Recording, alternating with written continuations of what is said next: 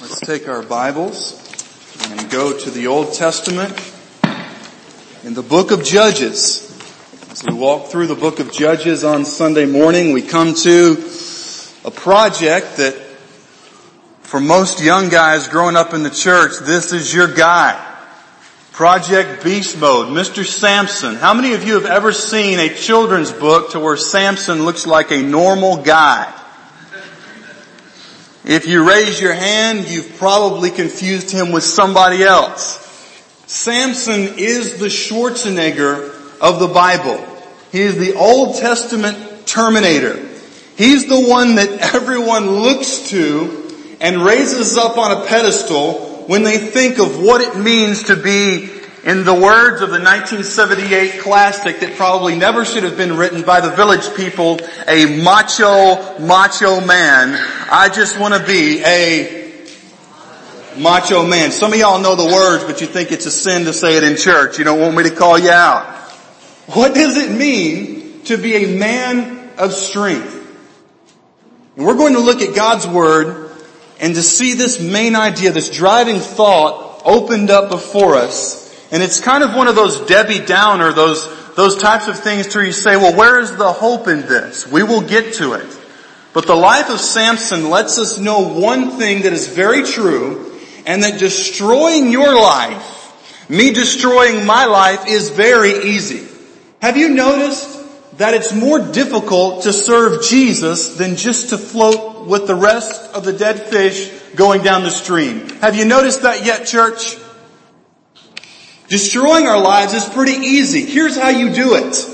In case you came to church this morning saying, I wonder how I can make my life more difficult than it already is. All that you have to do is just do what comes natural. When there is an impulse and a desire, you simply do, in the words of the culture, do whatever feels good. And in fact, do it more than once. The culture says that following your desires leads to happiness and pleasure. The Word of God tells us that there is a way that seems right unto a man, but in the end, it is the ways of death. Judges chapter 13 begins with this repeated track that we see in the book of Judges. Look at verse 1 with me. And the people of Israel again did what was evil in the sight of the Lord, so that the Lord gave them into the hand of the Philistines for 40 years. Then there was a man of Zorah, of the tribe of the Danites, whose name was Manoah, and his wife was barren and had no children. And the angel of the Lord appeared to the woman and said to her, Behold, you are barren and have not borne children, but you shall conceive and bear a son. Therefore be careful and drink no wine or strong drink, and eat nothing unclean, for behold, you shall conceive and bear a son. No razor shall come upon his head, for the child shall be a Nazirite to God from the womb, and he shall begin to save Israel from the hand of the Philistines. Then the woman came to her husband, said to her husband, A man of God came to me, and his appearance was like the appearance of an angel, like the very angel of God. Very awesome. I did not ask him where he was from, and he did not tell me his name, but he said to me, You shall conceive and bear a son. So then drink no wine or strong drink, and eat nothing unclean, for the child shall be a Nazirite to God from the womb to the day of his death. So this portrait that we see beginning with the life of Samson is the repeated cycle in the book of Judges, isn't it? This cycle in the book of Judges is that people forget God. Have you ever been in that time in your life to where things seem to be going really well, and you say, you know what, I don't have time for the Lord any longer. In fact, I've got other things to do. Like the old country song, I've got better things to do. And she talks about washing her car in the rain and so forth and so on. But people forget God. And then in order to bring them to repentance, God brings in oppressors, foreign invaders. The people are brought very low. The people realize they're on rock bottom. They begin to cry out to God, and God graciously responds by delivering them from their oppressors. Then things begin to get good, and what do the people forget when the times get good? They forget the Lord. And then He brings in foreign oppressors, and it's this repeating cycle throughout the book of Judges. Now ladies, imagine if you were in her situation. Most of your culture has gone down the drain to the point that very few people worship God. Apparently Manoah and his wife, they served the Lord, they worshiped Him, they sought after God's will. And then you get this appearance from an angel, and he tells you, you're barren, you've never been able to have children, and he says, you're going to have a son. And he didn't look like a normal guy, as we'll see. This is probably a theophany, which is a word for where it pictures when God comes in like a human form, the angel of the Lord. Some theologians say that this is Jesus coming to appear in the Old Testament, like He did with Shadrach, Meshach, and Abednego when they were in the fiery furnace. So she's saying that there's something, this is not your average cookie cutter guy. He looked like the angel of the Lord coming to appear to me. Now guys, what would you say if you were the husband? You say, honey, you've been working out in the field a little bit too long. Did you put on sunscreen? Did you get too hot? Did you wear your hat to keep the sun off your head? But notice what Manoah does in verse 8. This is so awesome, guys. Then Manoah prayed to the Lord and said, O Lord, please let the man of God whom you sent come again to us and teach us what we are to do with the child who will be born. What an awesome prayer. Now notice in verse 9, and God listened to the voice of Manoah, and the angel of God came again to the woman as she sat in the field, but Manoah, her husband, was not with her. So again, he gets kept out of the loop. Verse 10, the woman ran quickly and told her husband, behold, the man who came to me the other day has appeared to me. And Manoah rose and went after his wife and came to the man and said to him, are you the man who spoke to this woman? And he says, I am. Verse 12, and Manoah said, now when your words come true, what is to be the child's manner of life and what is his mission? This, parents, is the model prayer that by God's grace you can pray when God has given you the greatest gift that He could ever give anyone, and that's a child. That's a child. I'm so excited. There's a couple of days next week I'll be able to go see my nephew down in Greenville, South Carolina. We're all going to meet in the middle, and he's almost 1 year old. Can y'all believe that? When he had that heart issue, the holes in his heart, and so many of you prayed for Micah Jordan Robinson, and now the doctors say that he's not going to have any issues, that God has closed that hole. Praise God, amen? But when I get videos of that kid and when I'm with him and to see pictures, it's just, you can't describe that. And I've heard parents talk about what an amazing thing it is to see this life that is brought into the world. Parents, I would encourage you to note this in your Bible. That He said, when your words come true, what is to be the child's manner of life and what is his mission? The manner of life that you can raise your children and influence your grandchildren is to be raised to follow Jesus Christ. And the point of their life is to bring glory to God. I was talking with a man yesterday, and me and this guy have had conversations before. He is not a Christian. He holds to more of a type of Buddhism. And this man has cancer. The health is absolutely going down the tubes. And I sat there talking to him again next to his hospital bed. He looked at me and he says, I said, have you thought any more about giving your life to Jesus? The older that I get, I kind of sound like, you hear people say that. The older I get, I'm 32. I don't know if that's old or young to you or spring chicken, whatever. It was like the older I get, the more direct I want to be because life is real and death is coming. And I just, as polite as I could, I said, have you thought any more about giving your life to Jesus? And he looked me in the eye and he says, that is not the plan for my life. It's heartbreaking when you talk to people and they miss it all. Sometimes well, you shouldn't, but sometimes if somebody has totally missed the dress code at work or at a group party or something like that, or growing up in school, you said, well, they totally missed the mark. Some of you remember in gym class, the kid, or maybe that was you, wasn't very athletic. They couldn't throw the football. When they tried to shoot a free throw, the ball goes over the backboard or under the rim. And you say, man, they missed the mark totally. Some of you remember getting that test back and you thought that you did okay. And you get that F written on there with blood red, and it doesn't mean that you did fantastic. And missing the mark. What a sad thing it would be. And I know it's the middle of the summer. I know we got a lot of stuff going on. People out of town, random things, VBS. But as we walk through the Bible, this is a message from Samson that says every single one of us needs to wake up. Because it's so easy to live your life and miss the point of it.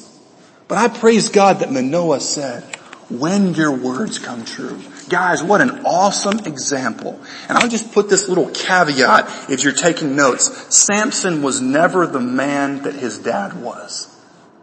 We don't find any records of Manoah building some great work of architecture or writing some great work of Hebrew philosophy or poetry. Manoah was never used by the Holy Spirit to record and write the words of the Bible. Manoah was not even like Gideon, who was scared at first but led the men of Israel into battle and defeated the Midianites. He was simply a man who was willing to obey God. And what we're going to see is that sometimes that never passes. Sometimes it doesn't pass from father to son. But one of the things that you men can do is at least ask God to help you model the character of Manoah that is the character of Jesus Christ that says, thy will be done. What a great picture. I mean, imagine, you've been together and you're with your wife, you're not able to have children, you don't know what's going on, and the angel of the Lord shows up and said, you're going to have a baby boy. And you say, well, Lord, I got my notepad, let me take notes. I've talked to some parents and they say, when that first one comes, those of you who are parents know what I'm talking about. I mean, you've got everything Lysoled. I mean, if there's a gnat within 50 yards, you got the husband out there shooting it with a 12 gauge, like, nothing will hurt my child. Got it protected. He's wanting to know how he should raise his son. So then Samson, if we flip over to chapter 14, after Manoah gives a sacrifice to the angel of the Lord and they worship, it says, right before chapter 14 in verse 24 of chapter 13, and the young man grew and the Lord blessed him. Kind of like Jesus, right? Jesus grew in wisdom and stature and favor with both God and man. But then in chapter 14, the story begins to pivot. Notice verse 1, chapter 14. Samson went down to Timnah, and at Timnah he saw one of the daughters of the Philistines. Verse 2, then he came up and told his father and mother, I saw one of the daughters of the Philistines at Timnah. Now get her for me as my wife. But his father and mother said to him, is there not a woman among the daughters of your relatives or among all our people that you must go to take a wife from the uncircumcised Philistines? In other words, they're saying, is there not anyone who loves God that you can marry? And notice how Samson responds. He says to his father, get her for me, for she is right in my eyes.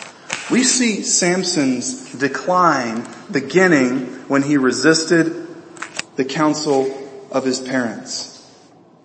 And notice in verse number 4, his father and mother did not know that it was from the Lord, for he was seeking an opportunity against the Philistines. Now this is a theological, I guess we could say a can of worms. He said, hold on, Jeff. Samson was the one being arrogant and being rebellious, saying, get her for me. I don't care what you think. She looks good in my eyes. Therefore, no problemo. But the Bible says right here that it was the Lord who was seeking an occasion to bring judgment against the Philistines. So was it Samson choosing this, or was he a puppet on the string? I think what we see throughout the Bible is that God is so sovereign that he is able to place people in situations knowing that they will choose wrong. But so sovereign and so great is God that he can use the dumb choices of people to produce his perfect will in the end. And not only that, he can use, and I hope this will be encouraging for those of you who have been sinned against in your life. Deep hurts. God can use the sinful, evil choices of other people not only to bring about God's will for you, but God can also use even the most twisted decisions to bring about judgment upon those who deserve it. What we'll see throughout this story is that God is so sovereign that he is using Samson's, I guess we could say stupidity. Is that alright with y'all? I mean, honestly, you're a spring chicken, you got, you want to get somebody, you're married, there's no sense of common sense here. I just want to stop and say, if you're single, or if you're single again, or if you're married, even if your parents don't walk with Jesus, you can learn something from them. You're saying, hold on, Jeff, time out. I grew up in an abusive home. I grew up in a home to where they never prayed, they never read God's Word. Maybe we went to church once in a while, but Jesus, are you telling me that I can actually learn something in that context? Yes. And y'all know when I step to the side of this wall that we have up here, it's important. Y'all know that? Alright. You can learn how to live life by seeing how they lived it wrong.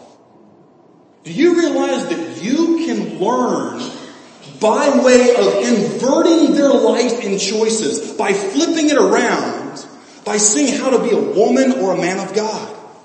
If you grew up in a family to where all mom and dad worried about was money, they didn't care about the kids, they provided, they gave stuff to you, but there was no heart love. There was no true relationship. There was nothing like, man, if I get in trouble, if I'm having difficulty, I can go to dad, I can go to mom, and they'll sit down and they'll look me in the eyes and say, tell me, I want to help you. But instead there was this cold, callous type of emotional distance. Do you realize that you can learn how to be like Jesus by seeing how they did it wrong? But if you don't come to the point in your life where you say, God, I'm not saying that they did the right thing because I know they did the wrong thing, but I'm asking you to give me the ability to release them from that, to forgive them. And God will produce such a compassion in your heart, because sometimes this is the way that it happens. Some of us in here, if you have your families, you can be raised in an abusive home, and then you swing to the other end of the spectrum to where you never discipline your kids at all. You know what the Bible says in the book of Proverbs? It says that he who spares the rod, Americans say spoils his son, but Scripture doesn't say that. It says it hates his son. Why? Because the parent cares more about what the kid thinks about the parent than where the kid is going to be for eternity. The parent cares more about their own feelings and being hurt by the kid saying, I don't like you, mommy, I don't like you, daddy, than whether the kid is going to come against an ultimate authority later down the road. Because children need someone to tell them no. Y'all alright? And when you tell them no, in the right areas, obviously, when you give them guidelines and limits, it gives them a sense of security and freedom. Because they know that there are certain things that mom and dad care about, and they're not willing to allow their child to tread where vipers are. And notice Samson in verse 5 as he continues on. Then Samson went down with his father and mother to Timnah, and they came to the vineyards of Timnah. Now this is interesting. This is where, like, if you're a kid, you're like, no way! Alright, here it is in the Bible. It says, behold, this is kind of seemingly random. You're like, what? Alright, here we go. And behold, a young lion came toward him roaring. Stop. A little bit random, right? Like he's going, for those of you that can go back a ways, he's going courting. Alright? He's going courting. He's going to find his woman, and a lion comes at him. And then verse 6, this is huge theological concept. Verse 6, then the Spirit of the Lord rushed on him. Notice the play on words, isn't that cool? Hebrew is so awesome. The lion rushes on him, Holy Spirit rushes upon Samson, and although he had nothing in his hand, he tore the lion in pieces as one tears a young goat. A little bit graphic, but notice how the verse finishes. But he did not tell his father and his mother what he had done. He went down and talked with the woman, and she was right in Samson's eyes. Do you realize right here that God saved his life? God saved his life in the sense that if you're going and you don't have lion spray, have y'all seen that in some of the sportsman's magazines? You can buy bear spray. For those of you that are going to go hiking in Alaska this fall, and you say, I got my dirty hairy on my hip, but I don't want to kill the bear. I just want to spray him with some bear spray. I don't know if I'd trust my life to bear spray, but how do you test it out? I mean, do you get your buddy at work, say, Harold, stand right over there, this bear spray, man points, and you just blast him and he's in the hospital for 5 months? I mean, what do you do? So he is here, he has no weapon, and the Spirit of the Lord. Now, if you're taking notes, just write down the phrase, the Spirit of the Lord, and you can go do a search on Google, pull up a free concordance that shows you everywhere in the Bible where certain words or phrases are listed. And here's the difference. In the Old Testament, the Holy Spirit or the Spirit of the Lord would come upon people for a certain job for a certain time. In the New Testament, the Holy Spirit comes when you get saved, when you repent of your sin and receive Jesus as your Lord and Savior. This is mind-blowing. The Holy Spirit comes to live inside you. He indwells you. It means if the Holy Spirit had a tent, He says, I'm going to place my tent inside your heart and your soul, and I'm going to build a residence here. I will be within you. Now this is really awesome, not just because it's like a cool theological point, but when you live your life for Jesus Christ, you will need wisdom. Right? I mean, when you have to navigate through people, can I get an amen in the house this morning?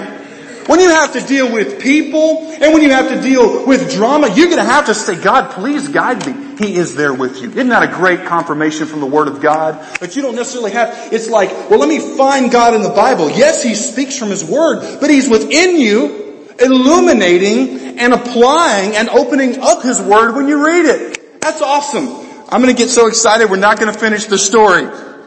But y'all were going to fast for lunch anyway, right? Awesome. Spiritual group. Let's go on.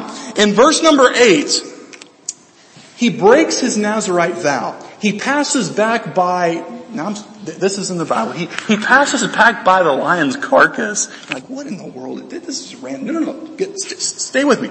He goes past the carcass and bees have made their home in the carcass.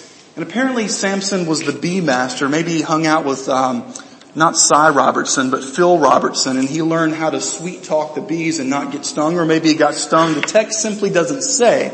But he got handfuls of honey and he brought the honey home to share with his parents, but he didn't tell them that he got it from something unclean. The Nazirite was not to drink any alcohol, even anything from the fruit of the vine, like even unfermented grape juice. He was not to have his hair cut. He was not to have anything to do with an unclean animal or with anything that was dead. Now notice Samson's life is already showing signs of being led by his desires, isn't he? The Bible tells us in 1 John chapter 2 that it's the lust of the eyes, the lust of the flesh, and the pride of life. He's already following the lust of the eyes. He says, she looks good to me, get her for me. He's following the lust of the flesh. Instead of saying, God will provide, he does what seems good. And then in this doomed marriage from the start, he tries to go down the line of the pride of life. He gives this, I guess you could say it's a bet. It was a riddle.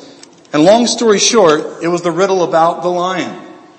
They couldn't figure it out, so they told his wife to be that if you don't figure out what the answer is, we're going to lose this bet of 30 changes of clothing, which is very expensive back in that time, that we're going to kill you. Ends up, she tells them, and then he says a phrase that I would say that no man here should ever repeat. He says in verse number 18, if you had not plowed with my heifer, you would not have found out my riddle. Now, I'm not married, but I'm just thinking out on a limb that you probably wouldn't want to call your wife to be a heifer. It's this type of crass idea, and see, none of y'all want to laugh because it's not socially acceptable to do. That's something that comes across in our culture so offensive. You say, why would you even say something like that? Samson was a man already characterized by crassness, by a lack of love, and a lack of selfishness. So guess what he does? He takes some revenge and he gets 300 foxes together and he ties their tails and lights a fire and turns them loose and it burns down the wheat fields. And then he goes and he finds 30 Philistine men and he kills them, takes their clothing to pay the bet that he actually lost. The story gets even more crazy. They're in chapter 15 and verse number 6. The Bible is not condoning this. The Bible is exposing this. that in that time the morality had gotten to such a point that it was equal to the Canaanites, and the men, the leaders of the Philistines, got his wife-to-be and her father and burned them alive to their death. Notice how he responds. In verse number 7, Samson said to them, "If this is what you do, I swear I will be avenged on you, and after that I will quit." He goes, he kills Philistines, then they're so afraid of him, they send 3,000 in verse 11 of his own men to arrest him. 3,000 men of Judah. And they come and they say, "Will you go with us?" And he says, "If you promise not to harm me, I will go with you." Now stop for just a second. How much fear do you have to have of one man to send 3,000 to bring him in? Stop and let that sink in for just a moment. And then when they hand him over to the Philistines, in verse number 14, it says, "And then the Spirit of the Lord, once again, rushed on him, and the ropes on his arms became as flax and caught fire, and the bonds melted off his hands. And he found a fresh jawbone of a donkey, took it in his hand, and killed 1,000 men." And right after this, Samson cries out to God, basically saying, "God, how could you have left me?" God gives him a great victory, but yet he gives up based upon his own thirst. Chapter 16, the story gets even more difficult to read. Verse 1, he went to Gaza and there saw a prostitute and went into her. There's a statement that C.S. Lewis makes about sex outside of marriage. He says the physical union between a man and a woman will be eternally enjoyed or eternally endured. It is God's plan, one woman, one man for life. And as long as I'm your pastor, because I love people, and because this church loves people enough to tell them the truth, we have to say in love that it is God's plan for faithfulness between a man and a woman, because we love people. And if you or I come across in a crass manner as if we're better than someone, may God convict our hearts. Amen, church? And it's because we love people that we must warn them of what brings destruction. So here's what his story begins to end. He heads to the valley of Sorek, and he finds a woman whose name was Delilah. She convinces him to tell her the secret of his strength. He begins to basically pull her strings, and he gives her several stories. Says, "Well, if you bind me with 7 bowstrings, that will take away my strength." They do that. The Philistines come in. He breaks the 7 bowstrings. And if you've ever tried to pull a bowstring apart, it'll make your hands bleed. Don't try it. And I know some of you tough guys will go home. That's what you're going to do right after church. But when your hands come in bleeding, I told you so. Not only that, she comes back and says, "Oh, you're just playing around with me. Tell me truly where your strength lies." And he says, "If you bind me with new ropes, then my power will be taken away." He falls asleep there with Delilah. She binds him with new ropes. The guys come in to try to kill him. He breaks the ropes, kills the guys. And then finally, this is kind of weird, he says, "You weave the 7 locks of my hair into a loom, and that will take away my power." Doesn't work. And finally, the Bible tells us in chapter 16, in verse number 16, "And when she had pressed him hard with her words day after day and urged him, his soul was vexed or troubled to death. Then he told her all that was in his heart." Literally, not the phrase that we so often use. Literally, she drove him crazy. To the point that he says, "Even if I have to give her my secret, it's better than having to deal with this." And he says that if you shave my head, I will lose my power. And notice this is one of the saddest verses I wrote down in my notes. The saddest verses in all the Bible. The end of verse number 20. "And he awoke from his sleep." This is after his head was shaved. "And I will go out as at other times and shake myself free." But he did not know the Lord had left him. How far away from Jesus Christ do you have to be to where you don't even know whether he's there or whether he's left? And they come in,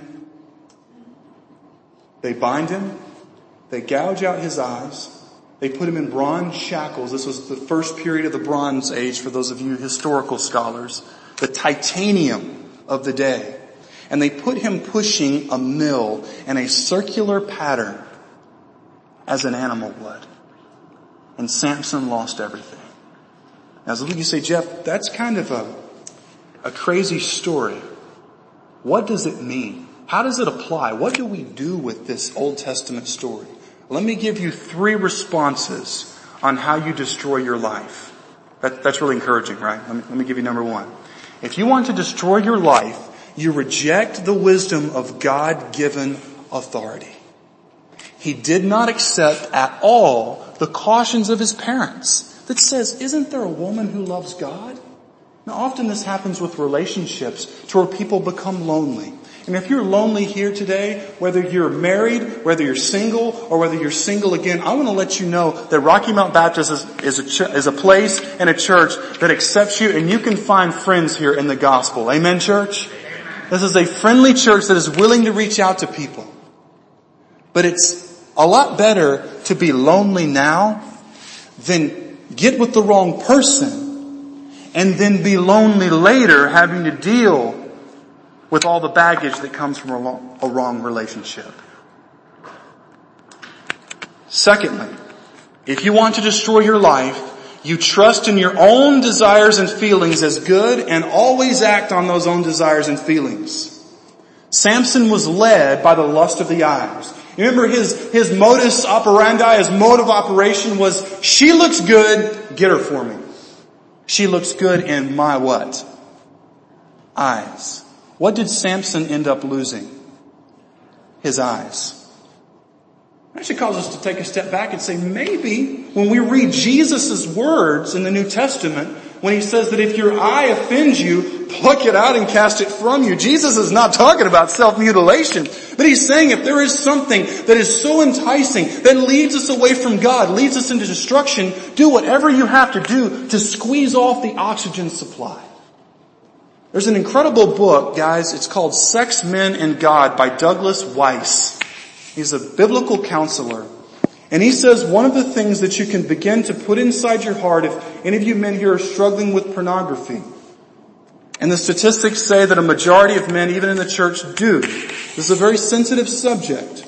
There's something I was reading in this book, I said, this is brilliant. He says, every time you're tempted to lust after a woman, begin to pray for her and pray for her children that already are here or the children that will come. And it's very difficult to go down the road of lust if you're praying for someone. Trust your own feelings. Samson kind of had the I got this disease. You ever been with somebody and maybe the car is broken down and they don't know how to fix the car, but they don't want anybody else to tell them how? You say, do you need some help? I got this.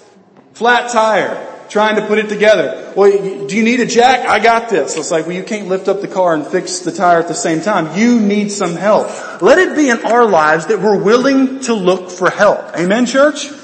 Willing to be humble, willing to get with people in a small group Bible study and just be real. Samson wouldn't do that, and it destroyed his life. He simply did whatever he felt like, and he lost his eyes and he lost his freedom. And number 3, if you want to destroy your life, make sure that all the battles you wage are for your own personal happiness and benefit and gain. Notice here in verse number 28, when Samson's hair had grown back and when he was placed there in the middle of the Philistine, it was this large building, he was going to try to push the pillars so it would crush all of them. Notice how self-centered he still is. Verse 28. And Samson called to the Lord and said, O Lord God, please remember me and please strengthen me only this once, O God, that I may be avenged on the Philistine for my 2 eyes.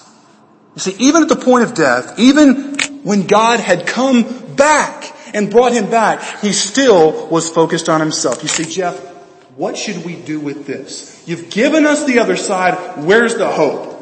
Very quickly. How does Jesus differ from Samson? Well, Jesus voluntarily subjected himself to God-given authority, even though he had the right to do whatever he wanted, right? I mean, isn't that who Jesus is? Jesus had all power. He could do all things. He had all glory unto himself. But yet in Philippians chapter 2, Jesus emptied himself to become as one of us. Secondly, Jesus trusted in God's word over his physical desires. What did Jesus do when he was tempted? Did Jesus try to have a debate with himself? Did Jesus try to outthink Satan? Although he still could. No, Jesus says it is written. Jesus' response when pressed, and some of you say, Jeff, man, it seems like in my life, I'm like this orange and I'm getting squeezed from every which direction. I heard one Bible teacher say something that still sticks with me. He said that our heart is like an orange.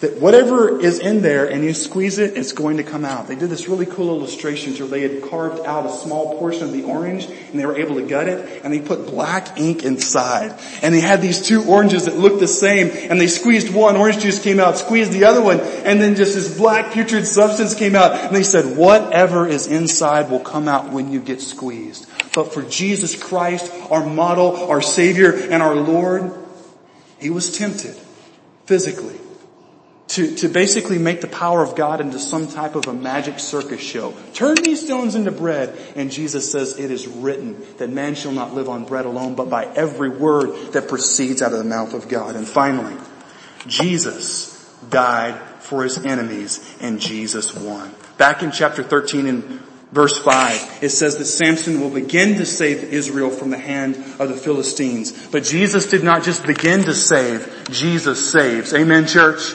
He can save anyone who comes to Him. Anyone who calls upon the name of the Lord shall be saved. And I think it's very interesting when we look here at Samson's final prayer. His final words are, let me die with the Philistines.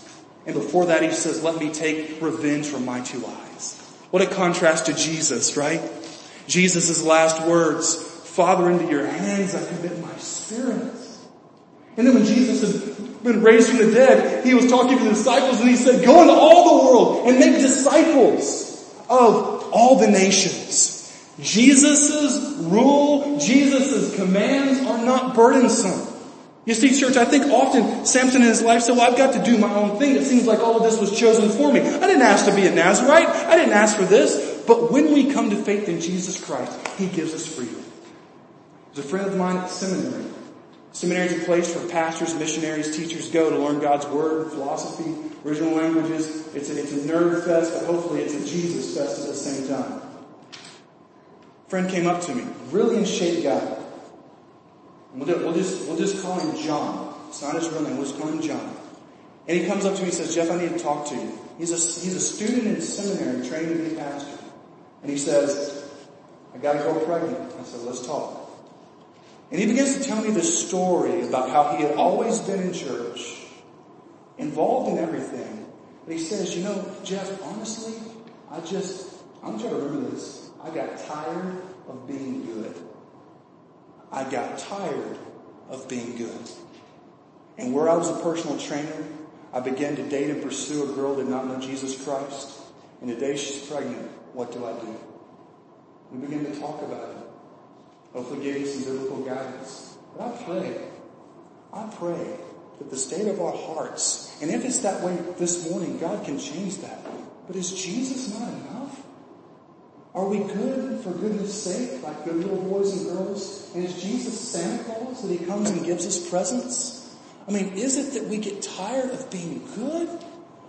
How can we get tired of Jesus, who has given us everything? And He's given us a world to win. He's given us a community to love. He's given us a chance to be involved with bringing back together couples and families that have been separated by court order. He's giving us a chance to reach precious little children here in a couple of weeks in VBS. He's going to give us more chances in the future to do ministry here in Rocky Mount, Virginia. He gives us the chance, and I praise God for a chairman of the deacons that goes to the jail and shares Jesus. Amen? I'm not trying to embarrass Ben, but I know so many churches, and the deacons don't do anything to serve. I praise God to serve with men who actually do serve. We're going to have chances to serve Jesus, but in the midst of that, there can be the tendency to, if we've been wounded by church, if you come from a legalistic church background, or you've been mistreated by someone who claims to love Jesus, don't let that creep into your heart to where you just are good out of goodness sake. Let it be that you say, Jesus, I'm living to serve you. And let the last words of your life be, like Pastor Johnny Hunt, he says what he wants on his tombstone is one word: others. Others. Samson's tombstone, if he had one, would have one word: me. And he wasted and destroyed a life that could have been one of the greatest heroes in the Old Testament because his eyes were turned inward. Let us turn our eyes out.